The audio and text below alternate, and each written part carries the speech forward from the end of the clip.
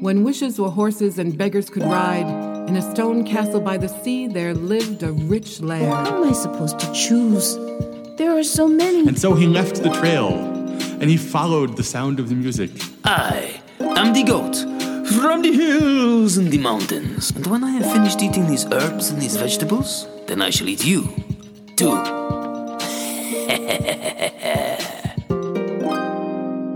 Once upon a time, and welcome to the Story podcast. I am your host, Simon Brooks, and I have some stories for you. This is a podcast where we share traditional stories told by some of the best storytellers in the world. It will take you to long ago and far away and bring you back safely. Mo and I were playing in the garden, and my 15-year-old daughter Perry came out to join us. I was tossing Mo's snowballs and trying to build an ultimate snow fort. We have a lot of snow on the ground right now, depending on where it fell and settled, 24 to 38 inches or more in places. I began bringing some of the snow shoveled from the front drive on a sled to the back where I was building. My daughter helped, but mostly she played with Mo. The snow fort was getting bigger and bigger, and I was creating a cave-like side to the fort, nothing that could collapse or bury anyone, more of an upright shell, or one of those hanging chairs from the 60s and 70s, a cave almost. We got shovels out and built seats into the wall, which are about 3 feet thick. We made shelves for mugs of hot chocolate, but we needed to make a guard, a snow guard, a warrior princess to make sure it wasn't knocked down by winter spirits. Taking a break, we went indoors, made sandwiches and hot chocolate to take back outside for a cold picnic lunch. Mo stayed indoors. As we were eating, I saw a number of birds gathering about. Some were eating the bird seed that we had scattered in the back, others were looking at us with curiosity, heads moving, twitching from side to side, watching us, it seemed. When we moved back to carving and sculpting the snow into our snow fort guardian, 3 birds settled on one of the shelves that we had made in our pseudo cave. One jumped down to get at crumbs that had fallen from our sandwiches. Another looked like it was sniffing at my hot chocolate. A female cardinal flew over, but instead of sitting with the other birds, she landed on the head of our guardian. Perry and I looked up at the bird, who was definitely watching us.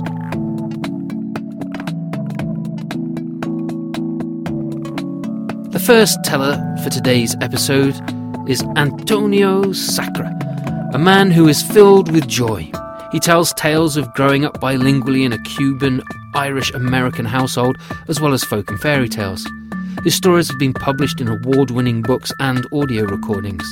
Please enjoy Antonio's story, La Virgin de Guadalupe.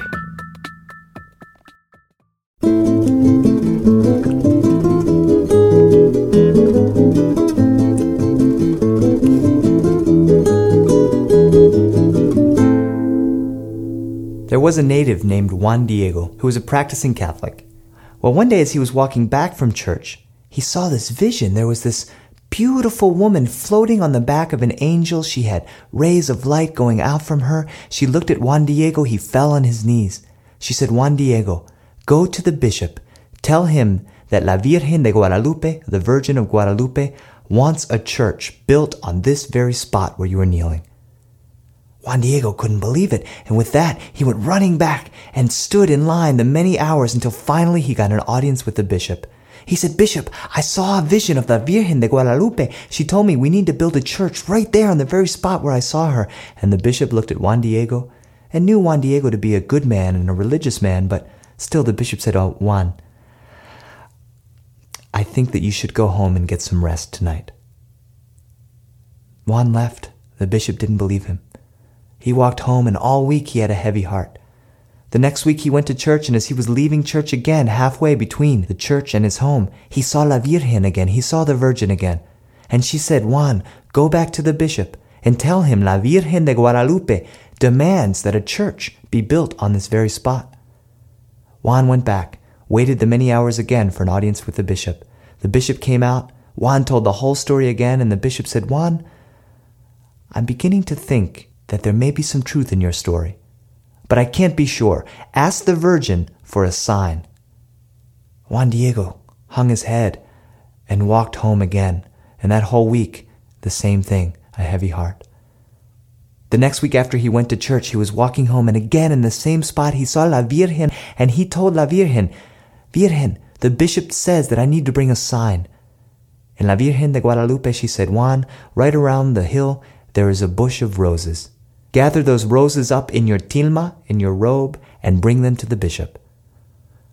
Well, Juan turned around the hill and he thought, roses in the middle of the desert? This is craziness. But there, just like La Virgen said, was a beautiful bush of the most amazing roses. He couldn't believe it. He gathered up those roses in his tilma and his little brown robe and tied them carefully and walked as quickly as he could back to the bishop. He waited for his audience with the bishop, and there in front of the bishop he said, "I've got a sign from La Virgen de Guadalupe." And with that, he undid his tilma to spill the roses onto the floor, but nothing fell to the floor. And Juan hung his head in shame. When he looked up, everyone was on their knees, praying. Juan couldn't believe it. He followed the eyes of the bishop down to his tilma, and right there on his tilma was the replica of La Virgen de Guadalupe, exactly as she appeared to Juan Diego in the hills. With that, the bishop had his sign, and they built a church for La Virgen, the Basilica de la Virgen de Guadalupe, the Basilica of the Virgin of Guadalupe. And they took Juan's tilma and hung it back behind the altar. And if you go to Mexico City, you can get off at the stop of the Basilica de la Virgen, and you can see the tilma. They say that 400 years later, it is still perfect. It still looks exactly the way it looked when Juan saw La Virgen. Broken windows? Carriage needs a new windshield or windscreen? Or maybe something smaller is needed. Glassware, glass slippers, a beautiful stained glass window to brighten up the garderobe?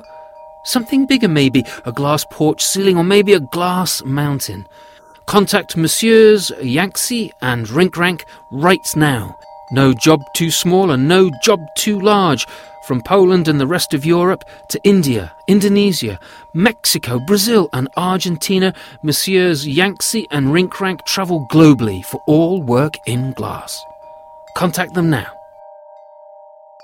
This episode is also brought to you by the new patron supporters, Lucy and Henry Clark. Because they are patrons, Lucy and Henry have the magical ability to hold their noses and force rainbows to fly out of their ears. Also, they are generous supporters of storytelling, which is pretty cool. A big thank you to them and all the other patrons of the podcast. Be like Lucy and Henry and become patrons for as little as $4 a month while getting some sweet perks and rewards, and see if you can blow rainbows out of your ears.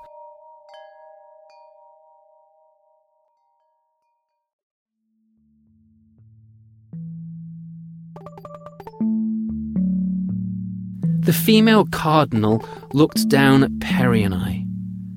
How do I know it was a female? Well, the male is bright red, but the female has these golden feathers with a tinge of red at the tips. They are beautiful. Well, it began to scratch at the head of our little sculpture with its claws. It seemed to be etching hair into our guardian. Perry and I would leave and come back with more snow to add arms and a shield. Perry began to carve out a large cat to lie at the feet of the guardian. When we moved, the cardinal would fly off, but come back and continue her own carving. She called out to the other birds, and a junta came over and began to help. I hope that's how you pronounce it, I'm not sure. They began to use their beaks to carve lines into the forehead and scrape and scratch to carve out ears. Then they flew off into the trees. Perry and I were getting pretty cold, so we went in to warm up and have more hot chocolate. We got a little distracted and didn't go out again that day. The next morning, I let Mo outside and had a look at our guardian snow sculpture. There I found a complete princess warrior made of snow with a cat smiling, sitting at its feet. There were berries for eyes, corn for teeth, lips carved beautifully. The female cardinal flew over and sat on the snow sculpture's head.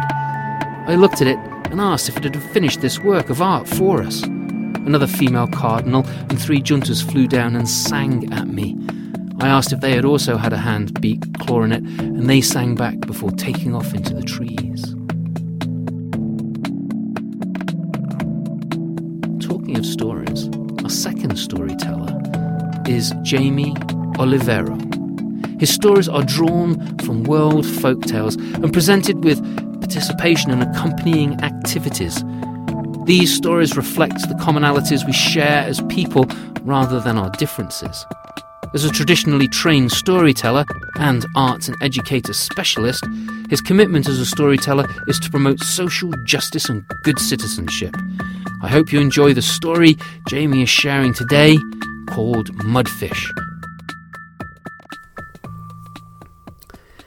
Out on the Canadian prairie, there is a place where 2 rivers meet. The Red River, which flows up from the south, and the Assiniboine, which flows from the west. And the place where they meet is called simply the Forks. It is at the heart of the city called Winnipeg. But long before the city was there, long, long ago, at the Forks, there was a village of the first people. And in this village was a little boy who lived with his granny. And in the summertime, people would go down to the river and wash their clothes and then bring them out and stretch them to dry on a great rock they called the drying rock. And one summer afternoon, Granny was doing just that. She was stretching their clothes out to dry on the rock, and the little boy was down by the river throwing stones into the water just to see how far he could throw them. Poosh! Ha ha ha! Poosh! Ha ha!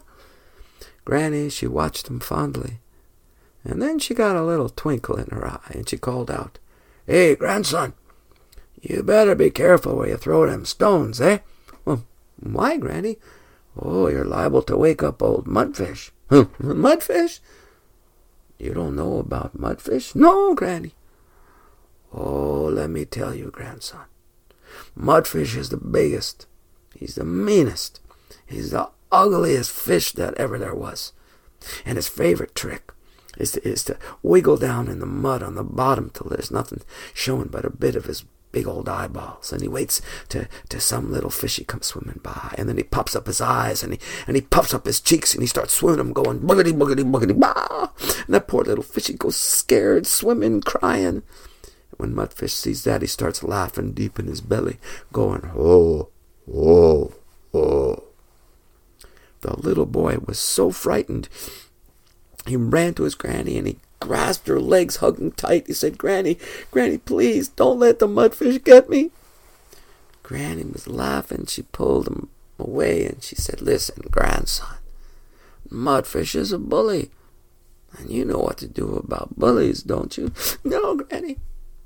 The most important thing with bullies is to show them you're not afraid. So if you ever come on a Mudfish, this is what you're going to do. I'm going to teach you a little song." And so she taught the boy this song, and she had him sing it. They sang it together until he knew it by heart. "Mudfish, Mudfish, can't you see? You're so big and ugly. Mudfish, Mudfish, can't scare me. I'm not afraid of bullies." "There you go, grandson. Now go back and play." So the boy went back down to the water to play, but, just to be on the safe side, he didn't throw any more stones. And Granny, she's starting to shake the clothes out, to get the wrinkles out, and on her wrist, Granny had a silver bracelet. Her granny had given it to her. Her granny's granny had given it to her granny, and so on back through time. It was very, very old, and some people even said it held magic. Well, I don't know about that part. But what I do know is when she went to shake out the clothes, because her hands were wet, that silver bracelet went sliding off her wrist, flying through the air, and ploosh, landed in the middle of the river. "Oh, no," said Granny. My silver bracelet that my granny gave me, and my granny's granny gave my granny, and so on back in time, and now it's down in the river. The little boy said, "Don't you worry, Granny. I'll get your bracelet back. You'll do that for me?" "Yep. You're not scared of the mudfish?" "Not any more, Granny." "Boy, you're a very brave little boy, and I'm going to help you." And so Granny, she reached out into her medicine pouch, and she pulled up something all rolled up. It was the skin of a fish, as smooth and soft as leather, and she unrolled it, and she gave it to the boy, and he wiggled into it, and he said, "Granny, I'll be back with your bracelet in no time." And he dove into the water. And now, because of that fish skin, he could swim like a fish. He could breathe underwater like a fish. He could see like a fish. So the little boy in the fish skin, he swam down deeper and deeper, and there it was, lying on the bottom, glowing faintly in the sunlight that filtered down from above, was Granny's silver bracelet. So he swam down, and he picked it up in his fins, and he turned around, and he started swimming back up, when two big old eyes popped up out of the mud, and Big Chiefs popped off, and the mudfish rose up, and it started chasing the boy, going boogity, boogity, boogity. Oh, the boy was so scared, and the mudfish was coming closer, and the boy was swimming, and the mudfish was coming closer, and the boy was swimming, and the mudfish was coming closer, and the boy was swimming, and he almost got to the surface, and then he stopped to look around. Big mistake. That's all the time the mudfish needed to swim on up and trap the little boy inside his mouth. Ooh. It was dark inside the mudfish's mouth, and it was scary inside the mudfish's mouth, and it smelled real bad because the mudfish don't brush his teeth. And that little boy was crying, and he was shaking, and when the mudfish heard that, he started laughing deep in his belly, going, "Ho, ho, ho." He started laughing so hard that laughter came out of his mouth in a stream of bubbles. And trapped inside one of those bubbles was the little boy in the fish skin, still holding on to his granny's bracelet. And when the mudfish saw him like that, ooh, he popped up his eyes, he puffed up his cheeks, and he started swimming toward that bubble. Buggity, buggity, buggity. And then maybe because he was holding on to Granny's bracelet, the little boy remembered what his granny had taught him. And he straightened up, and he looked out of that bubble at the mudfish in his big old eyes, and the boy started to sing. "Mudfish, mudfish, can't you see? You're so big and ugly. Mudfish, mudfish, can't scare me. I'm not afraid of bullies." Well, this made the mudfish mad. It made him so mad, he popped up his eyes even more. He puffed up his cheeks even more. Buggity, buggity, buggity. The boy sang the song again, even a little bit louder this time. Oh, this made the mudfish so mad. He popped up his eyes as far as they would go. He puffed up his cheeks as far as they would go. And he started to shake. But he was so puffed up that when he started to shake, poof! He burst like a balloon. The explosion popped the bubble. The little boy, he swam fast, fast, fast. He leaped out of the water, and he landed in his granny's arms. She hugged him, and she kissed him, wet fish skin and all. She took back her silver bracelet. She helped him out of the fish skin. They wrung it out. She rolled it up, and she put it away in case they ever needed it again. And then she and the little boy walked back with their clothes to the village, hand in hand, singing the whole way. "Mudfish, mudfish, can't you see? You're so big and ugly. Mudfish, mudfish, can't scare me. I'm not afraid of bullies." Now, all this happened long, long time ago. But to this day, if you ever come to the city of Winnipeg and you go down to the forks and you go down where the Red River flows up, and there's just a little bit showing of a great big rock now sunk deep in the ground, and you stand by that rock and you look down in the water on a warm summer's morning, and right there, just by the edge, if you're very quiet, You're going to see all these teeny tiny little fish swimming this way, swimming that way, swimming every which way.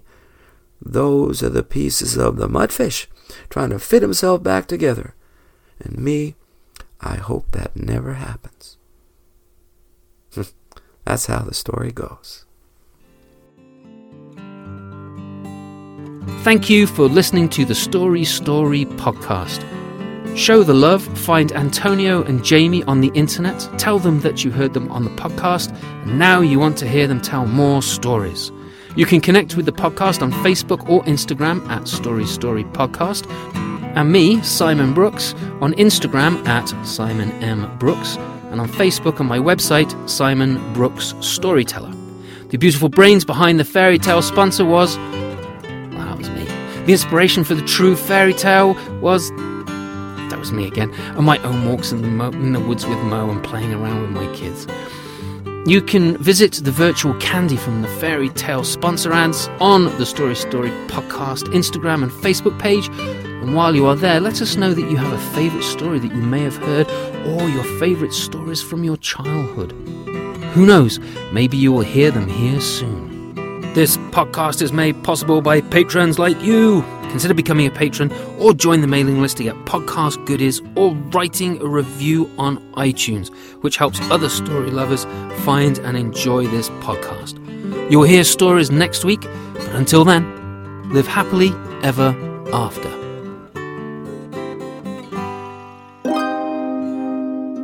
And Mary Kate opened up the door, and there, on the doorstep, wrapped in his own blanket, was her baby. And to this day, Anansi spins webs so that he can catch the flea, the fly, and the moth that got away. If you go down to the lake on a clear day, when the water lies as calm as a sheet of glass, you can still see the rooftops of the castle glittering in the sunlight. And if you listen really closely, you can even hear the festive music from the royal